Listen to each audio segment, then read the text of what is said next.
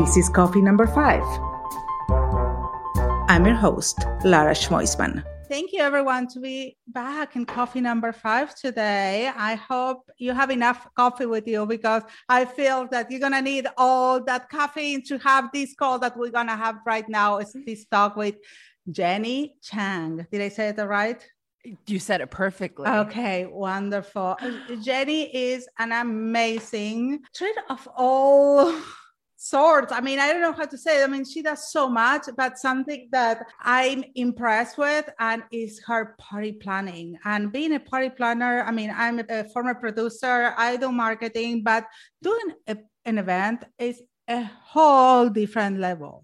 And anyone can have an event, anyone can invite a few friends and hang out, but have a successful event is completely different. So welcome, Jenny. Thank you so much for having me. I'm so grateful. So, okay, first of all, give me a little backstory. How did you get in this event planning? Because between you and I, we need to be a little crazy to do what we do. No, absolutely. You got to definitely have a chaotic mind and chaotic energy. Absolutely. So I actually was 19 when I started my event planning firm, Rockin' Events. And it's based out of Los Angeles. And I essentially just started this company out of a very strong passion for working with people, working in love, and working in parties, right? And so I decided, I was like, I kind of had no experience in this industry or whatnot. And I decided, I was like, I'm just going to basically start this company. But it all happened because I was being rejected by so many event planning firms. Like everyone was rejecting my resumes. No one was really giving me an opportunity to exercise my internship ability or anything like that. So I decided, well, I'm just going to start this company on my own. So I did. And now, I'm so ultimately grateful for this company because it's expanded to 4 other companies that I've started because of Rockin' Events, all within the experiential industry. And obviously, it's just been so crazy lately, but it's one of the funnest industries that, anyone could really be in. High pressure, but it's one of the most rewarding. And I'm proud to say that I'm now to this point where I'm an experiential director and I get to really kind of orchestrate so many of these different vibrations of events, all while being able to expand my event firm to as many states as possible. So, I mean, it's so much work to do an event. So this is what we're gonna, I love the small talk about doing chit chat about the things and exchange tips because there's so many things. The first thing I think you need for an event besides a date is a list. I think one of the first important things when starting an event is to understand, why we're having this event, right? What is the mission? What are we trying to create? What are we trying to cause? What's the cause and effect? Being able to produce such a vibration.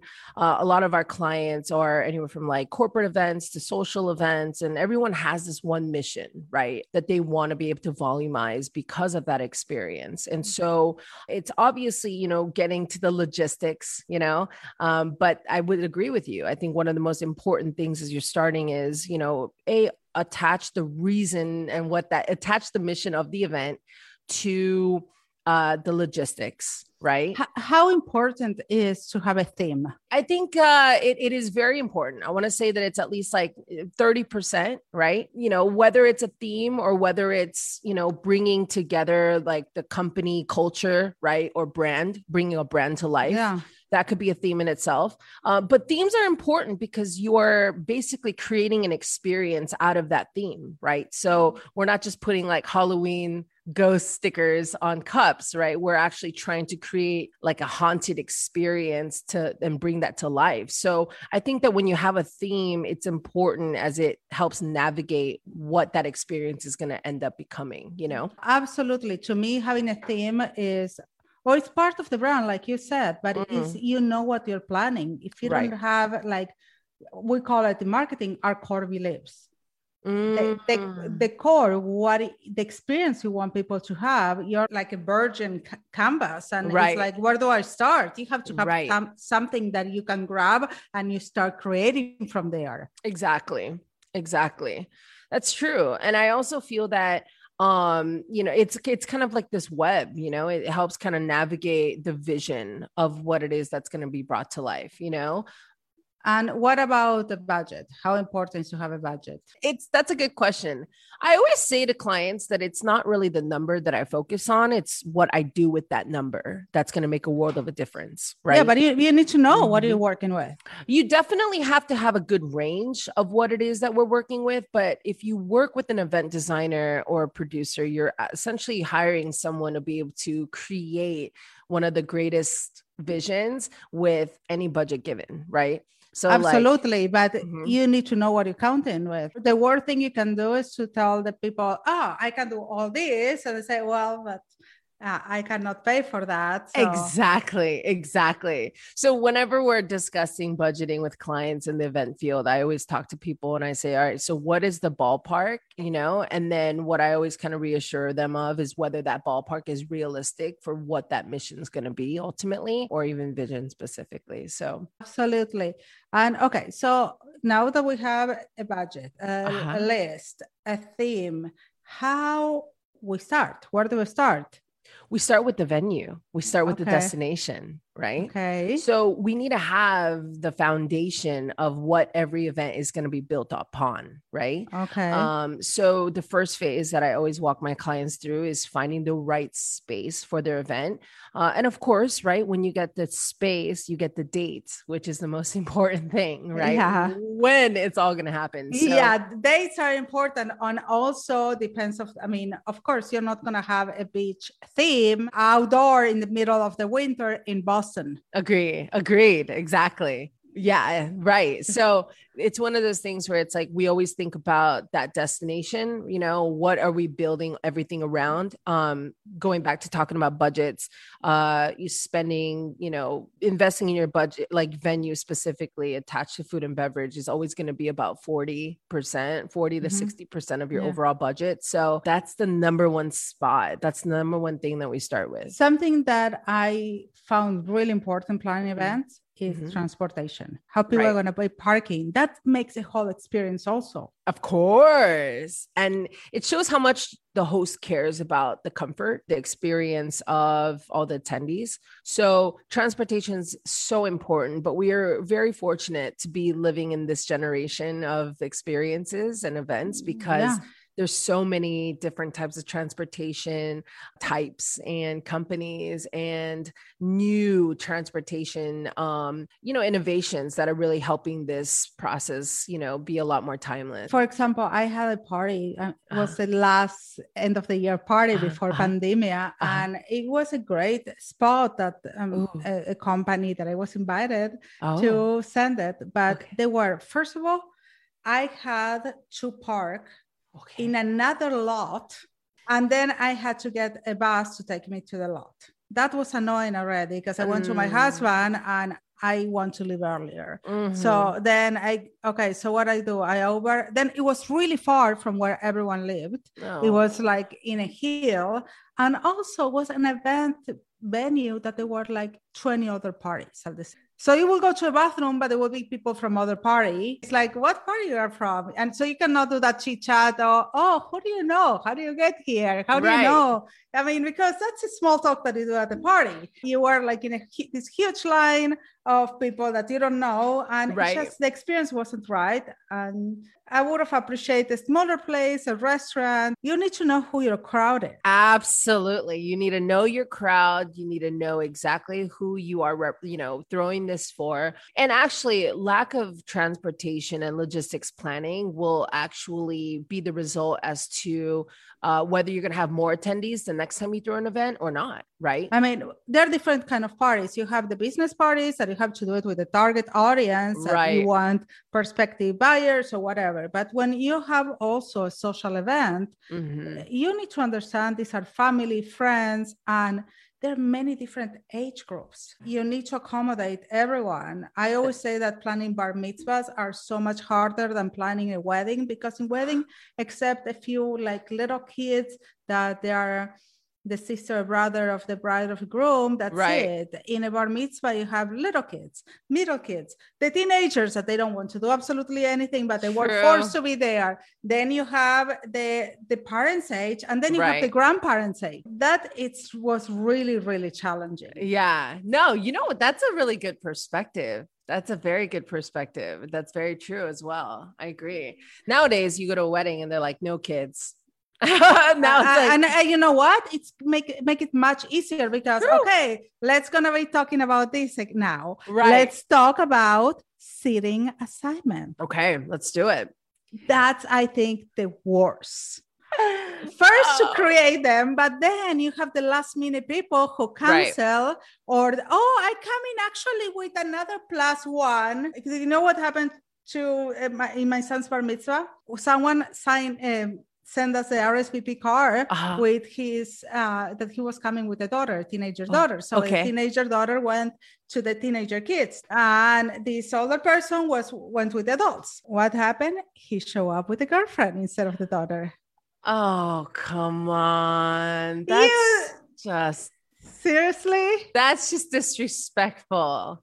I was able to pull it off because, being me, I refuse to have a party planner or even a party assistant the day off. But I had to switch it up. So glad. Can you imagine the poor woman sitting with the teenagers? No, that's a little weird. Yeah. Did you ever confront him? No. But it was done. Yeah. And you know what? So what do you suggest about planning assignments? How do you plan? You know, funny enough, my company doesn't really, it's so rare when we're doing seating arrangements because we're not throwing events for ourselves, but we're always the ones telling our clients how to do it. I think the best tip is just, you got to be able to compartmentalize very well, you know? Like, you really have to know, like you said earlier, you have to know the people that you're inviting. You have to know who your target is, right? Whether it's for a wedding, whether it's for a bar mitzvah, whether it's for a corporate event, you got to know who you're inviting. And so you want to be able to group people kind of just by category, right? You know, specifically, honestly, if I were to do it myself, it would be based on like who I would want to like have network together, you know, but also like creating a familiarity. Yeah, create connections that it will work. Right. But definitely don't do it by age, you know. I think people get a little weird when like they go to a table. But there are other considerations. Like, for example, you want to put people that maybe they are more, that they don't want to be close to the dance floor. That, of course, location of seating is important. It's really important. In terms of like, I feel like sometimes when you just group everyone at the same age, unless that's like literally the tribe, you know, that's like literally the group. I think it kind of gets a little bit, some people get offended by that nowadays. Maybe. Yeah. I mean, people get offended so easily. They can get offended. Oh, you put me too far from this. You put me with that one on the table. But I thought I'm closer to you than this other person that it was with me. It's difficult enough. I agree. So in my second son's bar mitzvah, you know what I did? No sittings. I just did a lounge and some tables. And that's brilliant. Just people eat and mingle. Sometimes it's better to keep a very casual setting like that. So the event is just constantly flowing. People are moving around, you know? Yeah. And also something that I found very interesting doing events is like maybe having in the middle of the event, there is putting something like a show, a magic show, or a moment that people can slow down for a bit. I absolutely agree. Okay, and the other thing are movie montage. I mean, I know everyone wants to have that, but people, please don't make it 30 minutes long. 30 minutes is a lot. I know you love every picture of your life. You love every picture that's the time that you guys been together in a wedding or your kid, but 30 minutes is too long. Right. And I feel like nowadays it's like, you know, it's something that could just go on in the background. Like if that were to happen just as like like as part of a cocktail experience, you know, it's kind of nice to just like for the people that want to pause and really appreciate it.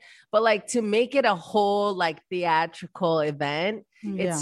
it's not as timeless, you No, know. it's not. It's just Right. you want someone to live and the party and say, "Oh, that was a great party." Exactly. Right. And people are gonna remember the food, the Right. drinks, and Right. then little things there. You do not need to overdo it. Like, Right. okay, so last thing I'm gonna ask you about this tip: party Okay. favors. You know, I'm going to be, yeah, I'm not really crazy about party favors. I'm going to be real with you. We don't really promote it as much unless you're making it very creative. You're making it an experience, you know? Like Mhm. let's say that, you know, the favor is basically someone plucking their escort card, you know, and that the escort card is like a tarot card, you know, and that it's Yeah. like, you know, something cool. Like, and then they get to take that home and it has their name on it. That's, you know, like, but to do the whole like mint.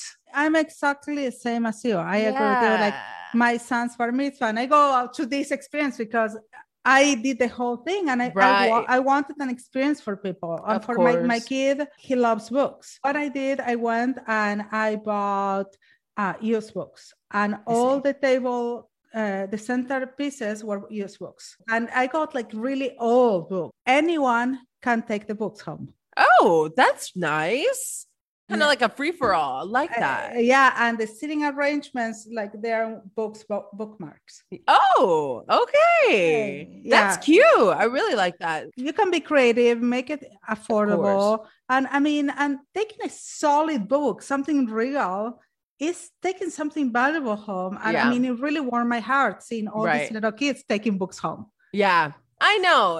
And what I love about that is that you took something that your son loves and you're able to expand that to everyone that's there. And for a lot of the people that don't know your son the way that you know your son, they got to learn something new about him, you know? Because what are you gonna do? You're gonna put flowers really in the Right. centerpiece? No, you did it. I think you did it right. That's what I think. Anyone who makes an event need to make it memorable. Right. Of course. So I'm gonna ask you for 3 tips, Okay. 3 giveaways of how to make an event memorable. Well, that's a great question. The first tip that I'm going to naturally, I mean, it's just very intuitive, I want to say is don't bring an image to life, right? Bring the person to life, bring that person's love of life to life. And I say this because now we live in a world where we have so many inspirations and so many resources like Pinterest and Google and images for days where we can just gain so much inspiration. And I think so many people consciously or subconsciously are just trying to bring that specific image. I will say don't copy. Like I always say, marketing, Yeah. don't copy other people's strategy. Make it Of your own. course. Exactly. Yeah. And, you know, whether you're planning a party for yourself or planning a party for other people, you have to get to know that person, right? So, like, for example, I would always say this in my wedding plans. I would always say, I don't want to bring like your Pinterest photos to life. What I want to do is get to know the couple so well. I want to know who they were independently and then who did they become interdependently? Who did they become because of each other? And I want to bring that to That's life. beautiful. Yeah, because I want people to walk into an event and say, this is so them, you know? I want, if we're choosing a venue that's booking over 100 events a year, I want that one day to feel like it's that couple's home. And that place became unique, right, just because of them. Exactly. So that's one of my biggest tips is, you know, ask the right questions that are going to drive, you know, ask the right probing questions that it's going to generate the right answers and use those responses to be able to design and create something miraculous. You know, another tip that I would say is, let's say I want to kind of pull something logistically. Don't worry about the creative part until you get the logistics down. You know, I handcrafted this phase. It's a 5-stage event planning journey. And the first 3 phases are all dedicated to logistics. The last 2 revolve design. Everyone kind of, when they think about planning an event, they think it's just like bringing up You know, they think it's just so creative, and it is. But what's the point of getting into creativity if it's not even, you don't even know if it's possible? You know what I mean? I have something else to add. Okay. Because I know all these people, you know, when you get the list of guests, because creating a list of guests is hard. I know people, they create tiers. To me, it's kind of odd. You have the people that you want to invite. You invite them. If they were in your B list, it's because you didn't want them so much. Yeah. That's all. This is all very accurate. So do we really need to fill up the space, or? And that's the thing. I think that, you know, there's so many different elements, and there's people, like when you're planning an event, like you got to look at the investor. You know, normally if the investor is the one paying, like parents, let's say, for whatever reason, they're going to want to invite their friends, you know, and those end up being like, you know, primary too, right? Along with like whoever's actually, but the way that I see it is like, yeah, there's a tier A, B, and C list. And actually, C lists don't really make it until like that month of, you know, like they're kind of like fillers, right? Yes. Filling the space. So you know that if you got it a month before, you're a C list, basically. Yeah. That's why I don't, and I never really get these invitations to last minute. But if I ever get an invitation that's last minute, I'm like, no, I'm good. No, I'm not gonna go. Yeah, I mean, I'm not a C-lister. Yeah.